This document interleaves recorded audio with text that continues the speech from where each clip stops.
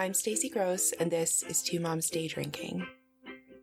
Debbie Sumner's son, Josh, died at the age of 15. Born 1 month early, Josh suffered from interstitial pulmonary disease, which causes inflammation and eventually scarring on the lungs. Debbie spent 15 years of her life worshiping Josh for the entirety of his. But that didn't stop when Josh passed away. In the process of editing this episode, it almost felt cruel, some of the questions that I asked, but Debbie bore them with the same stoicism that she describes in Josh. And there are a lot more points in this interview where I could have cut out some dead air and chose not to, because I think there is almost more in Debbie's silence than there is in her words. But the value contained within her answers is immeasurable.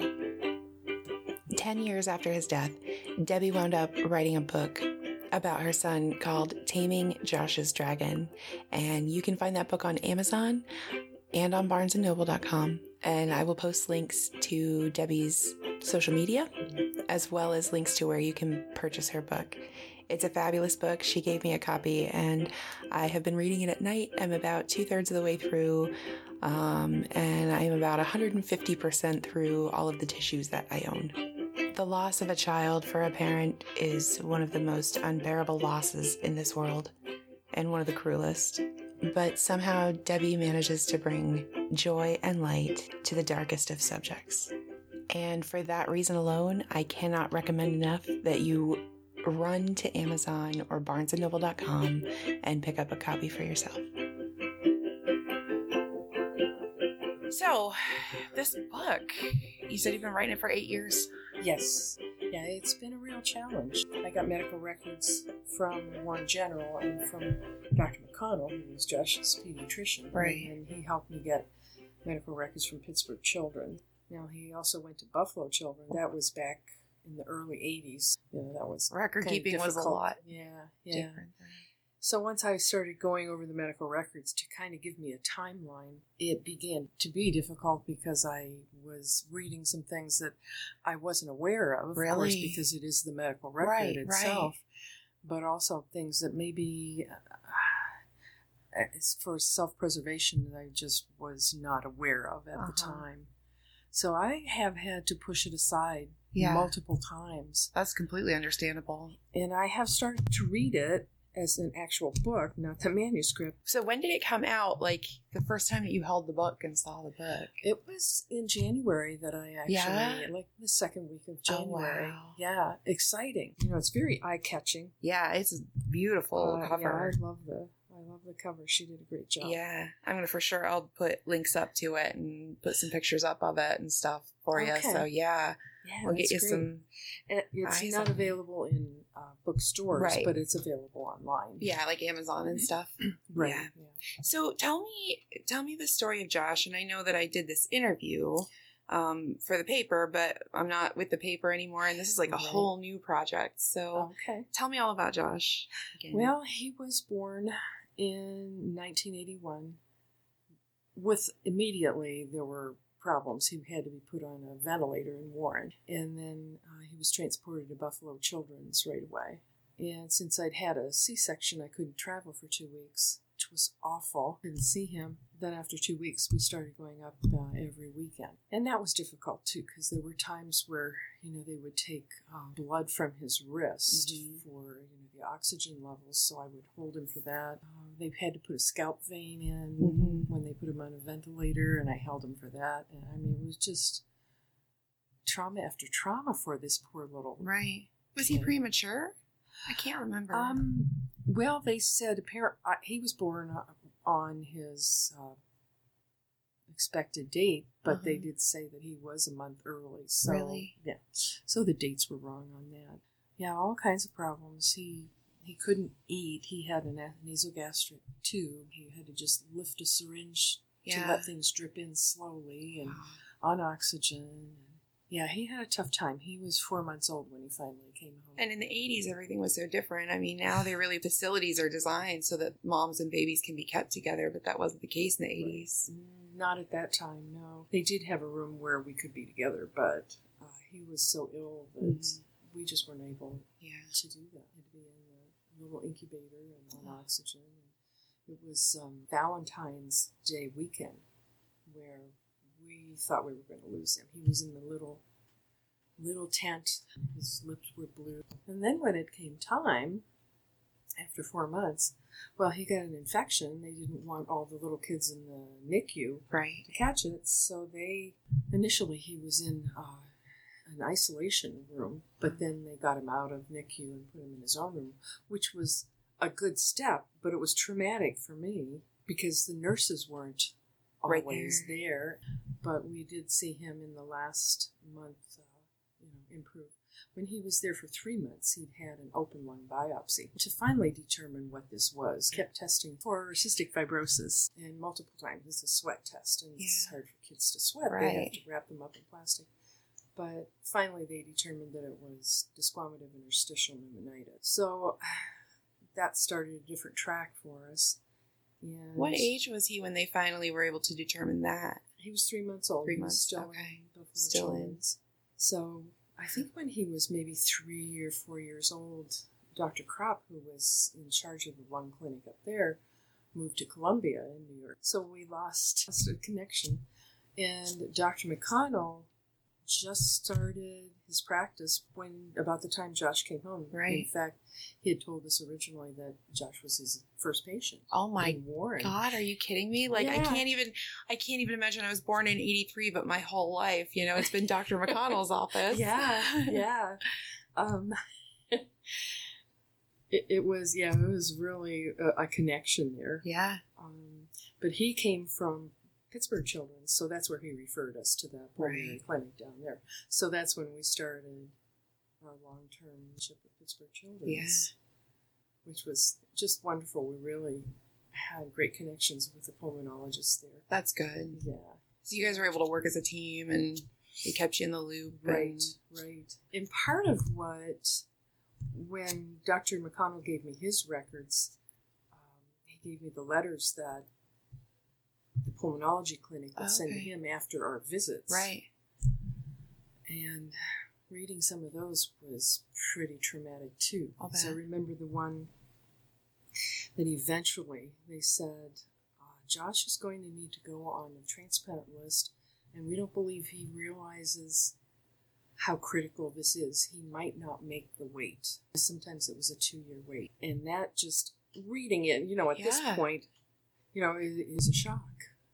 So, we just slogged through all of it, as difficult as it was, and there were some big downs. Yeah. And lots of backups. Mm-hmm. I made my dedication.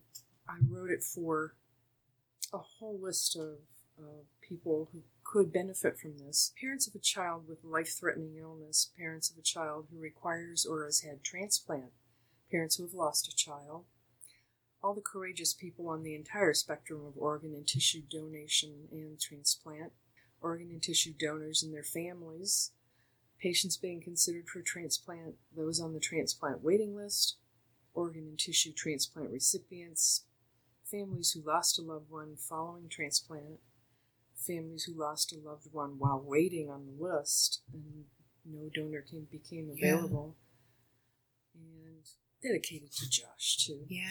And I have a friend who read this, and she said, very unexpected, who could benefit. She said her mother lost a baby before she was even born, and it gave her insight to her mother's feelings and how she coped with and lived the rest of her life with that. Yeah. That's a fascinating concept. I think about when I go back and listen to episodes of the podcast, I'm thinking someday the girls are going to hear that and maybe they'll have a little bit better understanding of, like my parenting as they get older. Right. And I think that will help. Yeah. I think that's very interesting. Yeah. So, and it, it also helped me to frame this and get it onto paper and to kind of honor his memory. Right. Because I've had lots of input from friends and family and his teachers commenting on, as ill as he was, how he went on, how he was courageous and kept going as long as he could. And he came home at 4 months. Then how old was he when he did pass away? He was 15. 15. And a half. Yeah. So you had 15 years Yes. of getting to know this amazing kid. Well, I met some people in a parents' bereavement group, and I said to this mom, she had just lost a baby, had a stillborn 2 weeks before. I said, I am so sorry you didn't get to know your son. She said, well, I feel your loss was more because you had him for such a long time, and it kind of made me think. It gave me a different perspective. Yeah. And made me grateful for the time that we had. Yeah. Do you feel like it would have been harder or easier if you had been in that mother's position? Like, have you ever thought about that? I haven't, because I guess I haven't been in that position. Right. But I can understand what she means, because you've known your child for 15 years. Yeah. You've bonded for 15 years. Yeah. I saw him before he was taken to Buffalo for maybe 3 or 4 minutes. Mm-hmm. And then, after we were able to go up, and I couldn't believe this is much. And I do say in the acknowledgments, what brought me to write this was actually Holly Stimmel. I don't know if you know her. I know her, but I haven't had a lot of interactions with her. I think my mom knows her. You should. Yeah? She's just such a wonderful, calm, gentle person. Yeah. And Josh came through. When I went to her, Josh came through. And maybe it was a year or 2 after I first met her. He's saying, you need to write a book. Really? I said, a book about what? About us. And so that's when I first started considering it. And I would go back to her maybe once a year, and he's saying, when are you going to start this book? So he was on you. He was. This was on assignment. Do this. Yeah. Hard. It's sometimes very difficult. Yeah. But that's actually how I got started on. I am so glad I did it. And a lot of people have given me really great feedback about it. Yeah. And say now they understand. Because you can't just talk about this kind of stuff. They didn't really know the background. Right. You need to be able to take your time and explain it. Yeah. So they can appreciate what we both went through. And how we came out of it. And then how I went on after he was gone. So as he was growing up, did he have a lot of questions for you? I mean, he must have had a lot of questions about his own health. And did he have... Not really. No? Because as we went on, and I remember it was Buffalo Children's at first, he was probably 3 or 4, and I saw a little boy in a wheelchair who was kind of reclining. He couldn't even sit up.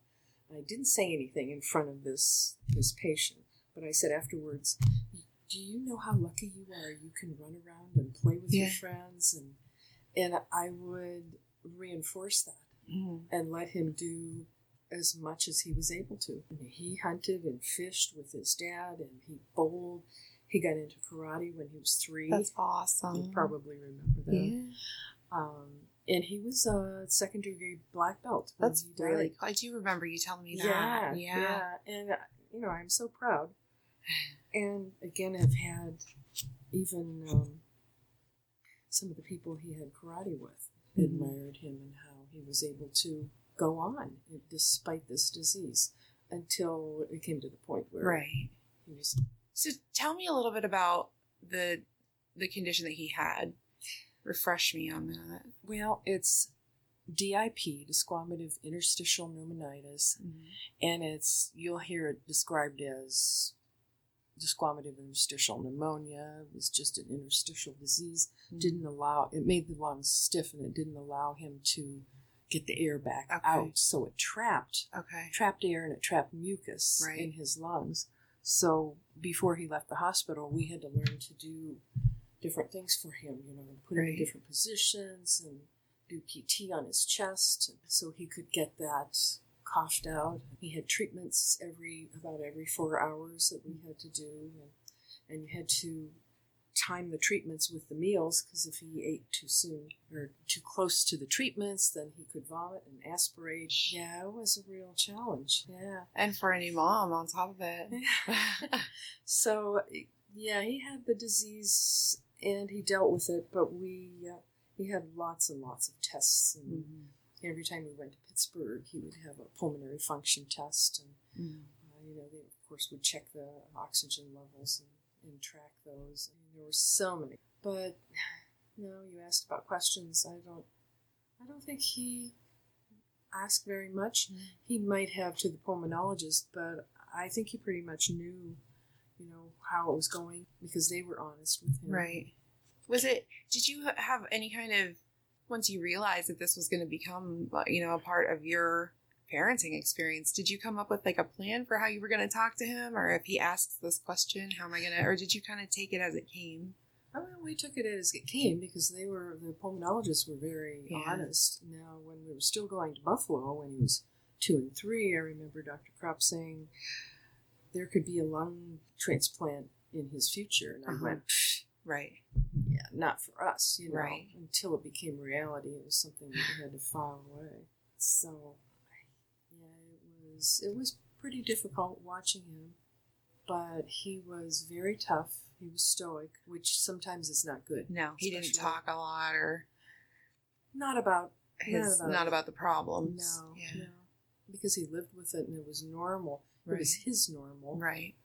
Until it became a real problem for him. That was pretty challenging to watch him go through that. And struggle, I mean, he'd already developed all these things that he loved. And did he have to start to give those up a little bit? He did, because he just, was out of breath. There's only so much you can do. And right. There's a saying, when you can't breathe, nothing else matters. Right. Yeah, he learned to deal with it and, again, was stoic to the point where the doctors had to tell him, you can't do that anymore. You have to tell us when you have problems, what they are. He struggled with that. He did. He did. Aw. What else was he like? Tell me a little bit more about him as he grew up. What kinds of personality traits did he have? Oh gosh, he was just a wonderful kid. And I have this in the book. I have Taming Josh's Dragon on Facebook. Oh, and I have put some quotes into that page too. And this is just an example. When he went down, one of the many times that he was admitted for days and days at a time, something had flown into my eye, and I think this was when the helicopter came to pick him up. Something had gone into my eye, and I had to drive to Pittsburgh and follow the helicopter. And I think it was 2 weeks later when I came home. Finally, I had made an appointment and went to the eye doctor, and they had to remove a foreign body. Oh, no. When I came home, I had a patch on my eye, and he saw me and laughed, went into his room, and he has a parrot he put on my shoulder. You're a pirate. Yes.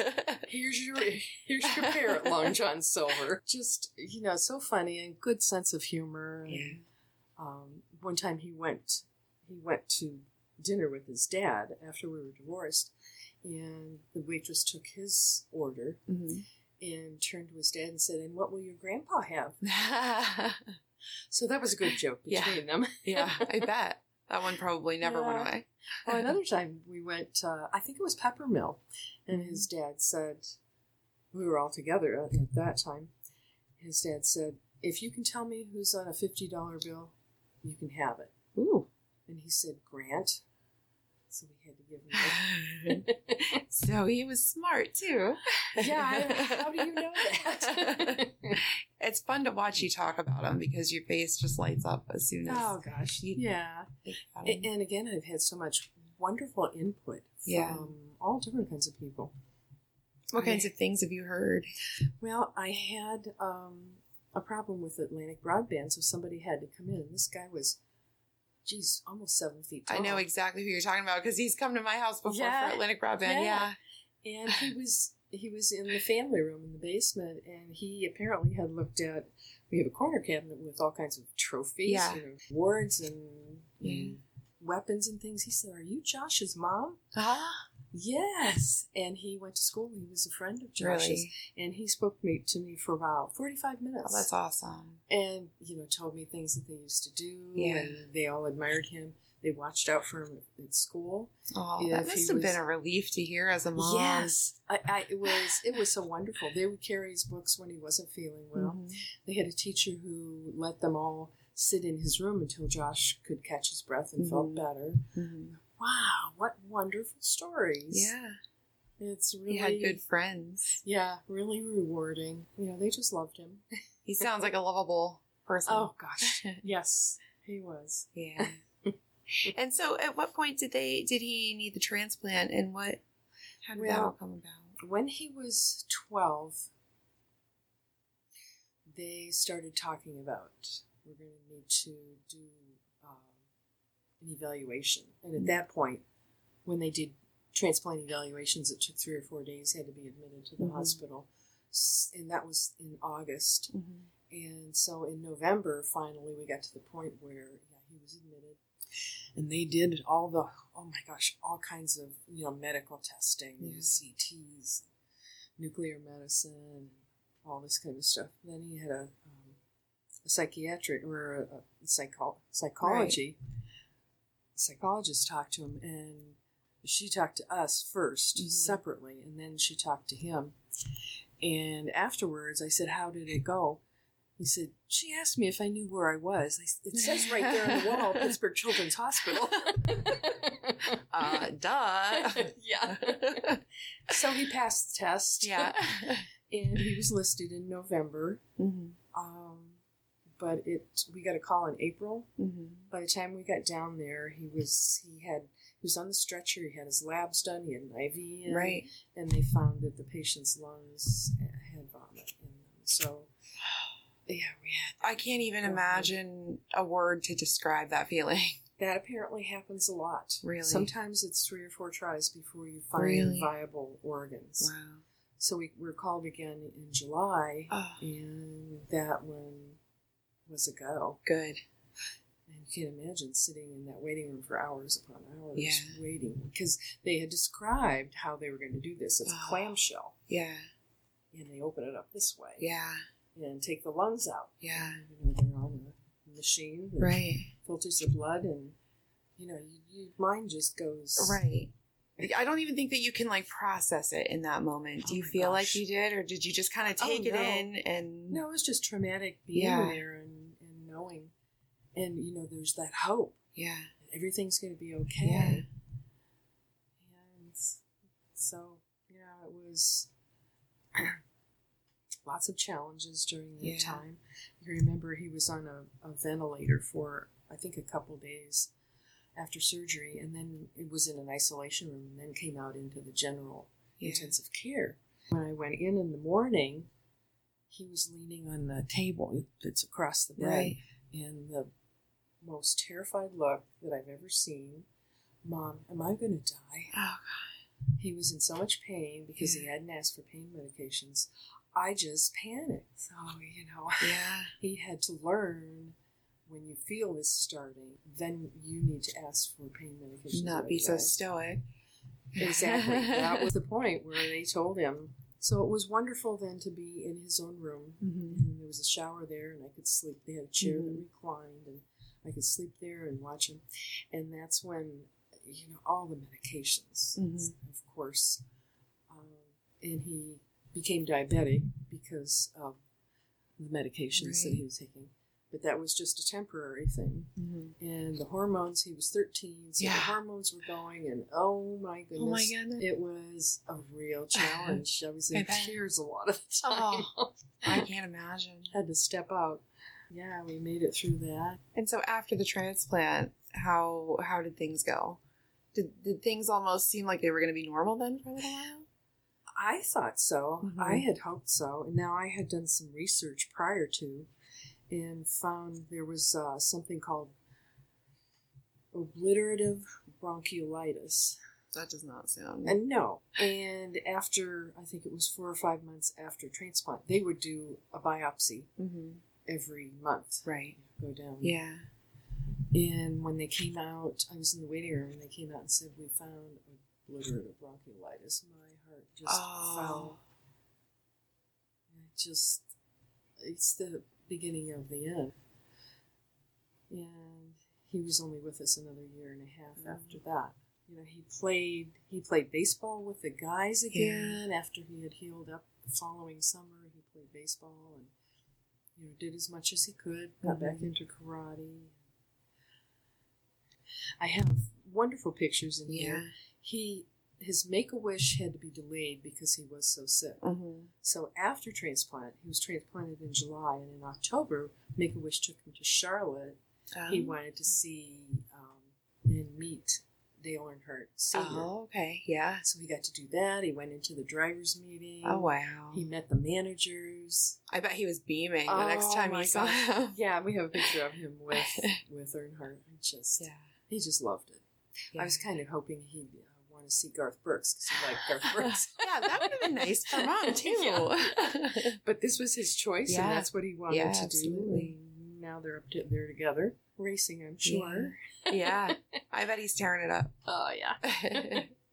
Well, he liked all kinds of four-wheelers and motorcycles. Mm-hmm. Liked to mow the lawn or anything with a motor on it. Yeah. Typical boy. Yeah. Typical boy. So, I'm very proud of him and how he fought. And, on his last day in the ER, I didn't know this until months later, but of course he knew many of the people there because he'd had lots of tests there too. Yeah. And this gal from respiratory therapy stayed with him. He was leaning on the table across the stretcher with that same look in his eye. Really? So I said, I'm going to call Pittsburgh and have him send a helicopter up. And they took him into one of the regular ER rooms, and that's where he passed away. Wow. Now, Cindy then, months later, stopped in my office and said, I want to tell you what Josh said to me after you left to call, for a helicopter. He said, don't tell my mom. I don't want her to cry. Oh, my God. So he knew he was going. Yeah. That just breaks my heart. But he wasn't thinking of himself first. He was thinking of you. Yeah. What a guy. Yeah, right? So, and I wrote, he died in May, and the following March, I woke up in the middle of the night with these lines rhyming. Really? I had to get up and go to the computer and write this down. And it evolved over like 8 or 9 months into, I called it Ode to Josh. And that's in here too. How did the writing process, how long had he been gone when you started writing then? He was 15. That was in 97 when he passed away. And I think this was probably close to 10 years. I can't remember off the top of my head. So it took a good 10 years just to sort of process and get to the point. Well, to even consider it. Yeah. And I only considered it because Holly suggested that he was telling me this. He gave you that assignment. You need to do this, yes. So, and again, after I started, I have stacks of medical records, inches deep. Yeah. Okay, I have to put this away because there was stuff in there that I did not know this. Yeah. How did you dose that for yourself? Did you have to go to therapy or how did you cope with the trauma almost of writing this book? Well, I did go to Frankie John a couple times, and she gave me some great advice, although I slid back multiple times. Right. But she said, just ask God to help you through this. Stay calm. Say a prayer before you start. Sit at your computer. And that worked until I got the medical records out. And even reminding myself and saying a prayer, just, oh gosh, I can't do this feeling. Right now. Yeah, it's a gut feeling. Yeah. And so you just had to listen to your own. I had to do it on my own time. Yeah. Yeah. It's really, that's a really wise, a really wonderful way to make use of writing. I am 100% advocate of writing as a therapy. So yeah, I'm sure it was therapeutic, but also really just super difficult. And it was both. Yeah. It was both. But I, again, have gotten wonderful reviews from friends and family, and it has made me feel, well, maybe this was a good thing. Maybe I can do this. Maybe I did a good job. Yeah. So had you ever written anything before? No. Brand new to writing too. Exactly. Exactly. Yeah. That's a good thing sometimes too, though, because you're not restricted by all these things that you think you know about how to write a book. You just write it. I've learned a lot. Yeah. I learned a lot during this process. Yeah. Yeah, it has been freeing. Yeah, I'll bet. Yeah. I'll bet. It's been, probably 4 years since I interviewed you for the paper. At least. Yeah. So you were just in the middle of it then. Right. Yeah. And that was about close to the heart, the transplant support group. Yeah. And I just closed that down in December. Oh, really? I have to put something in the paper to make it official. But after 20 years, I was ready to be done. Now, did you start that support group yourself? Yes. Tell me about that. Well, our first meeting was in October 1999. He passed away in May of 97. So I had a friend who really encouraged me and walked me through and starting the group. And I really loved it. The people were wonderful. They were grateful to be here. Yeah. Grateful for donors in order for them to be here. Yeah. I had some people that were 20-some years out. Really? With transplants. One lady was a heart, one was a liver, one was a kidney.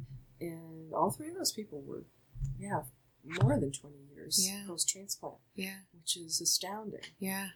But again, they were all wonderful people. Yeah. And understanding and supportive of me, too. Right. So this whole thing was therapeutic. Yeah. That I could help other people who've been through the same thing or are going to go through the same process. Yeah. So I completely understand that. Yeah. Yeah, that's the whole point of the podcast, is just to reach out to moms and parents, dads, anybody, people who've lost kids, people who have chosen not to have kids, just anybody who has a relationship to parenting as a concept. Right. I think it can be really isolating no matter what your situation is. So having, a group of people who, or even hearing one person's story, and so you knowing don't feel that, alone. well, maybe I can make it through. Yep. Yeah. Maybe I was, and I mentioned this in the book too, I was at one point tempted to follow him. Really? Yes. And since then I have had a friend say, I am so glad you didn't close that garage door.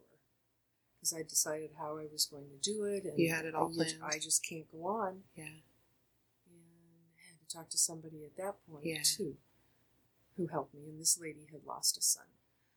Well, I guess if she can make it, maybe I can. And I had to reinvent myself. Yeah, absolutely. I had to decide what I was going to do. And Close to the Heart was part of that, and helping other people.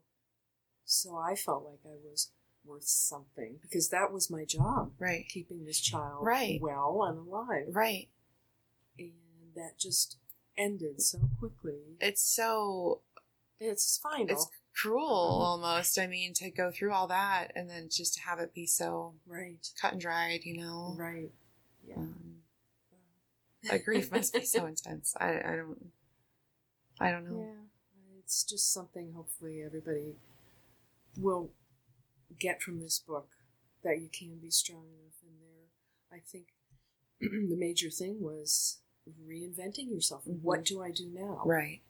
What can make it worth? Right. Make it worth surviving. Right. For you, it was close to the heart. Yeah, for 20 years I was glad I did that. But I was ready. That's a lot of work too. Yeah. That's a lot of work to organize and keep it going. And It is. But it was rewarding. Absolutely. What was your favorite thing about being what is your favorite thing about being a mom? Just having such a delightful child. Yeah. I can't tell you. I remember he was always small for his age because of the lung disease. Yeah. He burned up all his calories breathing. Right. So he was always small. At the time of his death, he was 15 and he was maybe 75 pounds. Yeah. Wow. He just could not thrive. But I remember sitting on the couch beside him, and he had his cowboy hat on. We were watching country music TV, and he had his arm up around my shoulder. Oh my gosh. How wonderful you are. Just caring about other people. Yeah. Just a lovely child. I have such a hard time with mine, and I don't know, I guess, and this may be a hard question and you may not want to answer it, but how do you feel about the conversations that are going on and the arguments and all of the things that moms seem to fight about these days? To you? Well, what comes to my mind is the live birth abortions. Mm-hmm. How can you disrespect a life enough to do that? Especially when there are people out there that would love to adopt. I can't imagine how they would stop a life and feel that they could go on to the next day doing something that is so disrespectful. And, I saw a lot of little kids in that NICU back in 81 and 82. Some went home. One went home when she was 18 months old before she ever went home. And how traumatic on one side for the nurses to lose her, and how traumatic it would be for her to lose that to have to readjust. Yeah. I mean, all of your attachment and everything is, There were some who didn't go home. Mm-hmm. So, and that was our greatest fear. Mm-hmm. I think it's hard for moms, and it's hard for moms to hear someone say you should be grateful in that moment when we're like struggling with them. But I really feel like we need to stop and remind ourselves. And how much you learn from a child, especially who's chronically ill. Mm-hmm. I don't know if you've ever heard of Matty Stepanek. Mm-mm.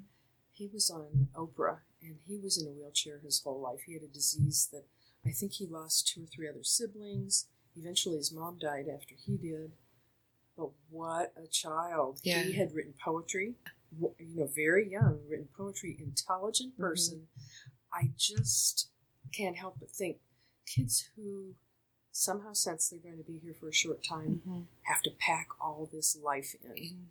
And I think Josh did that. I think a lot of other kids did too. You just have to appreciate this child who's here teaching you lessons at the same time. You may not realize it, but what a teacher he was. Do you ever get lessons now? Like, do you ever notice an association or see something or have a moment where you're like, oh, where you think of him and a lesson that he might be sending you? I always do. I always think of him. I have another funny story you may want to cut out. But when I went to Holly's a few years ago, he always came to her in a cowboy hat, cowboy boots, and like a duster. Because we did go to Albuquerque when he was maybe 6 or 7. He had to have the whole outfit. He had the whole deal. He said, he's coming to me. I see him in a cowboy hat. I said, yeah, that's him. Well, this one time he was wearing chaps. And at the end of our session, she said, she laughed. She said, he's saying I'm done. He turned around and had a bare butt.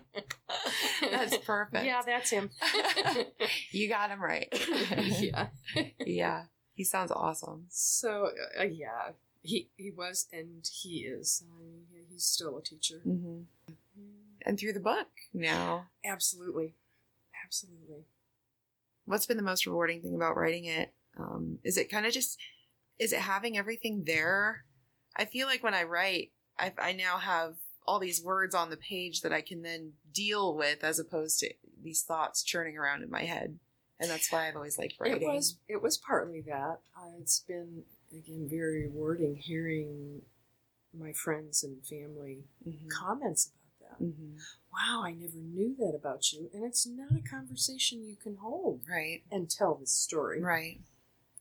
But, they tell me that it's well written, and I've heard it so many times that I'm thinking, well, maybe it is. Well, maybe it is.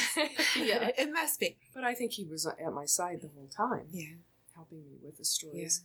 Yeah. And I wanted to intermix the dark in with the funny stuff. So I tried to put as many wonderful experiences as I could recall, because it's been a while. And you seem like you kind of cling to the light side of things, and you make use of all the happy memories. And absolutely, yeah. And people will come up to me and tell me some of their memories, and that is so rewarding. I used to talk to groups like the Lions Club and different groups like that, and I would end by saying the reason that I did these these speaking engagements was to encourage people, please become a donor. There are not enough donors. People are dying every day. People waiting on the list. And people are really, I have a little button that says, don't take your organs to heaven. Heaven knows we need them here. Yeah, absolutely. So afterwards, when I talked to the Lions Club, well, at the end of the speech, I always said, I have a wonderful letter saying thanks to the generosity of you and your family. There's a 3-month-old baby boy born blind who can now see. That's amazing. Yes. That is amazing. That is so rewarding. And, you can imagine the little girl that donated her lungs to Josh. Hopefully she was also able to donate kidneys and heart and liver. And how many lives can you touch? Yeah. With how many letters do those parents have? Yeah. And how rewarding that is. That must be. Yeah.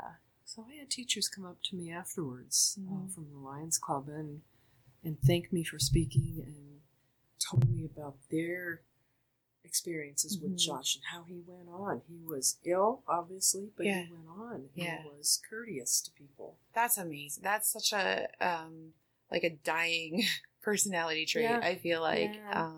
And then when people are going through hard times, it gets even more rare, it seems like these days. So it's always wonderful to find someone who can be kind to others even when they're struggling. Right. That's a huge, admirable quality.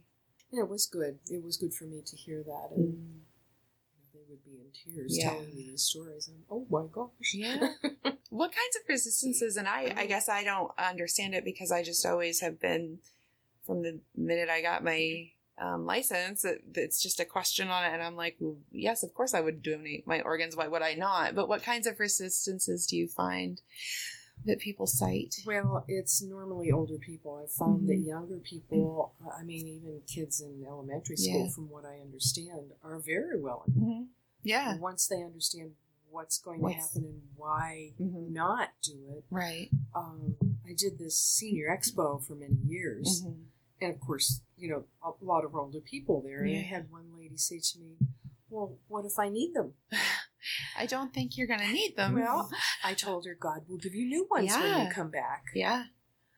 So I think it's just a fear thing and not understanding what that process is. Yeah. That the doctors are there to save your life. Right. It's only when heart death, when that patient is... I was just filling out I have an advance directive, and I was doing my will and everything, and I guess I never really thought about the fact, and I volunteer for hospice, and this was in one of the trainings, that they have to keep, sometimes they have to keep your body alive or keep your organs functioning on a ventilator. And so that's a thing that people don't want to do because they have this advance directive, and it gets to be these funny... Yeah, they have to understand that. And also, if it's the patient's, in Pennsylvania, it's a law. If it's a patient's wish to become a donor, then they're required, and that's hard for family too. Right. But CORE has told me, CORE is a Center for Organ Recovery and Education of Pittsburgh. They have said in all cases, when the family was kind of digging their heels in and didn't want to do this, but it was required because that patient wanted it. Requested it. They always thanked them afterwards. They were grateful that they had done this and that their loved one had saved so many lives, or enhanced so many lives. Yeah. I think it's a changing thing. I was talking to Mike Lewis, too. It might have been for a hospice training, but I was talking to Mike Lewis about the way that funerals are changing. And I think that people for a long time felt weird about organ donation because in some way it might impact their funeral or their viewing and that type of thing. But that's just not a thing anymore. Well, and they don't realize what happens once that patient gets to... Right. Yeah. Yep, I'm a big fan of organ donation. I didn't think about that either at the time. So... Yeah, it's been quite an interesting experience. I wouldn't trade it for anything. No. I would not give that up. With all the pain and the grief, I would not give up. I can see it in your face. Yeah. Yeah. I can see it. I have a couple poems. One of the gals that Josh had gone to school with, in fact, he was in the class with her brother, she wrote a poem Mm-hmm. and posted it at his funeral. Oh. Another lady I have never met wrote a poem, and I put that in there. Oh. And from CORE, I have information about which organs and tissues are available for transplant, and a little bit about living donation, too, Yeah. which is a wonderful thing, Yeah. and some donation myth. So, in my poem, The Ode to Josh, is in the... Did you want to read any of it? Or no? You don't have to by any means. I could. If you want to, you're more than welcome to. Well, let me read this. Yeah. On July 19th, 1995, at work and in a hospital manager's meeting, I received a phone call from our transplant coordinator asking how long it would take us to get to Pittsburgh. When I looked at the room full of managers and answered, "We can be there in 3 hours," everyone in the room stood up and cheered and applauded, fully aware of the significance of that statement. To this day, I remember and appreciate the support I received from so many friends and coworkers. That in itself, that just little scene, that little snippet. Yeah. It's like goosebumps. Yeah, me too. Me too. And here's a picture post-transplant with his dad. Oh, look at him. Still smiling. Yes. Smiling away. And Klondike. In Klondike. And in the beginning, Oh, I had a picture. Oh. As soon as I found out he needed a transplant, we went. Got your picture taken. Yeah, with our dog. Yeah. And the Ode to Josh is pages long. Yeah. I wrote this over months and months. You read whatever you like. Let's see. To Alaska with Dad, for hunting with bow, hopes and plans that you made. Yeah, honey, I know. For all those things you so badly needed to do, you ran out of time. So now I offer this humble tribute to you. Greatest person I've known, the best kid that I've met, the closest to God on this earth I'll ever get. So honored to have known you, only child of mine. Wish it could have been me. Let you stay here, feeling fine. Up there greeting children, leaving earth at too young an age, helping them adjust to their new life, to turn their own page. Teach them as you did me, to love without doubt. Show them white beaming light, your joyful visual shout. If all our precious memories make a king's palace bright, in heaven there's a throne, or at least a motorcycle, in dazzling white light. If all these things exist, as I know they must, then you surely fit, and there's a place near the pearly gates on your bike where you sit. With unending love and respect, Mom. That was hard. Yeah, just to read it out loud. Have you read it out loud before? Oh, no. No? Here, let me get you a tissue. Actually, I did read it to Monica and Holly. Oh, okay. We were all bawling. The whole thing. Thank you. I don't have a box of tissues, but there you go. That's okay. Yeah. Yeah, that was hard. But, I just poured my heart out in that thing. Yeah. Yeah. That was therapeutic, too. Yeah. But then Holly had read that. Well, I had read it to her, and she said that needs to go in the book, too. Yeah. But, of course, during this whole process with Josh, that was just not something that I would even think about. Yeah. But thanks to him, it has brought me to this point. Yeah. I just love him. Yeah. I do, too, and I never even met him. Thank you so much. Yeah, absolutely. I will put pictures up of it. I will put links to it. Is it on Amazon? Let me get something I'm right with. It is on Amazon and Barnes & Noble and Balboa Press. Barnes & Noble are the ones that are the most familiar. And they can read the first chapter. Oh, okay. And I think maybe there's some end material, too, on Amazon. On Amazon, okay. Yeah. But I think it's Instagram and Facebook. I love Instagram. For if I'm going to push anything on social media, I've just now started with Twitter, and that's only because of the type of content that I'm creating. Okay. I seem to be able to get conversations started on Twitter. Oh, that's good. So that's kind of what I'm looking to do, but I love Instagram.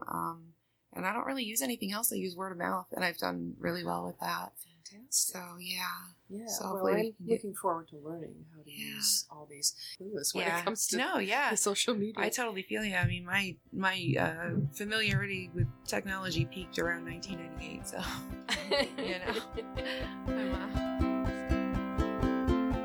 This is a podcast about parenting, and any podcast about parenting would be incomplete if it failed to make space for parents who have lost their own children. I cannot imagine the universe of grief that comes with an experience like Debbie's, but I also am not entirely sure that I can understand the joy that lights up her face and her voice when she talks about him. Debbie has a lot of things to say about parenting and about her son. One of the things she said that stuck out to me was the fact that she and her family waited 8 months for a set of lungs for Josh, only to get to Pittsburgh in a frenzy to find out that the lungs were not viable after all. 8 months of hope hung on a pair of lungs that turned out to have vomit in them. I think most parents don't know how they could possibly live without their children, or rather with the death of their child. And yet Debbie talks about finding hope after she lost the thing she loved the most in this world. And she did that, she said, by reinventing herself. And if there were ever a more perfect summary of the entire theme of this podcast, it would be that. If you've been enjoying the episodes of Two Moms Day Drinking so far, I'd like to invite you to stop over to patreon.com/twomomsdaydrinking and consider becoming a patron of the show for as little as $1 a month. By doing so, you can unlock bonus content from various episodes, behind-the-scenes production stills, and more great benefits. So stop over and check it out. The music for this podcast was written and produced by my father, Bob Gross, on his goddamn electric ukulele. I'm Stacey Gross, and this has been Two Moms Day Drinking. See you next week.